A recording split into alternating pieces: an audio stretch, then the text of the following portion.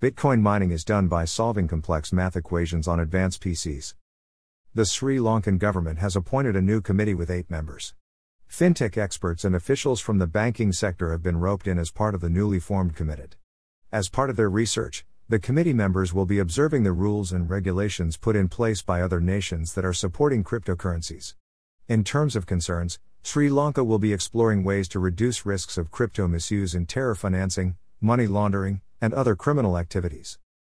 Mohan Samaranayake, the Director General of Sri Lanka's Government Information, has confirmed that the authorities have approved a proposal that aims to bring in more investment in the country's crypto space. The necessity to create an integrated system of digital banking, blockchain and cryptocurrency mining technology has been identified to pace on par with the global partners in the region while expanding trade to the international markets, an official statement from the Sri Lankan government said.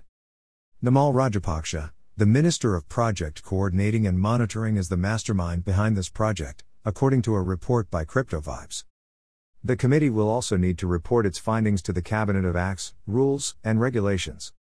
With this development, Sri Lanka has joined the other southern Asian countries like Vietnam, India, and Pakistan in terms of allowing the expansion of the crypto space. Earlier last month, the Central American country of El Salvador legalized Bitcoin as its legal tender alongside the US dollar. On October 8, Mohan Samaranayake, Sri Lanka's Director General of Government Information, shared a letter that shows that the authorities have already approved a recent proposal that strives to attract a lot of investment in the nation's blockchain and crypto sectors. Recent reports showed a 706% increase in Central and Southern Asia and Oceania from July 2021 to June 2021.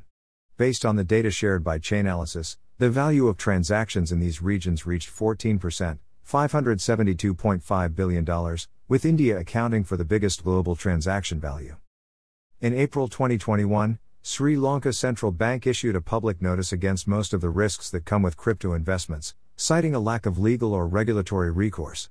But, barely a month after the notice, the central bank shortlisted 3 banks for creating a proof of concept for a shared Know Your Customer facility using blockchain.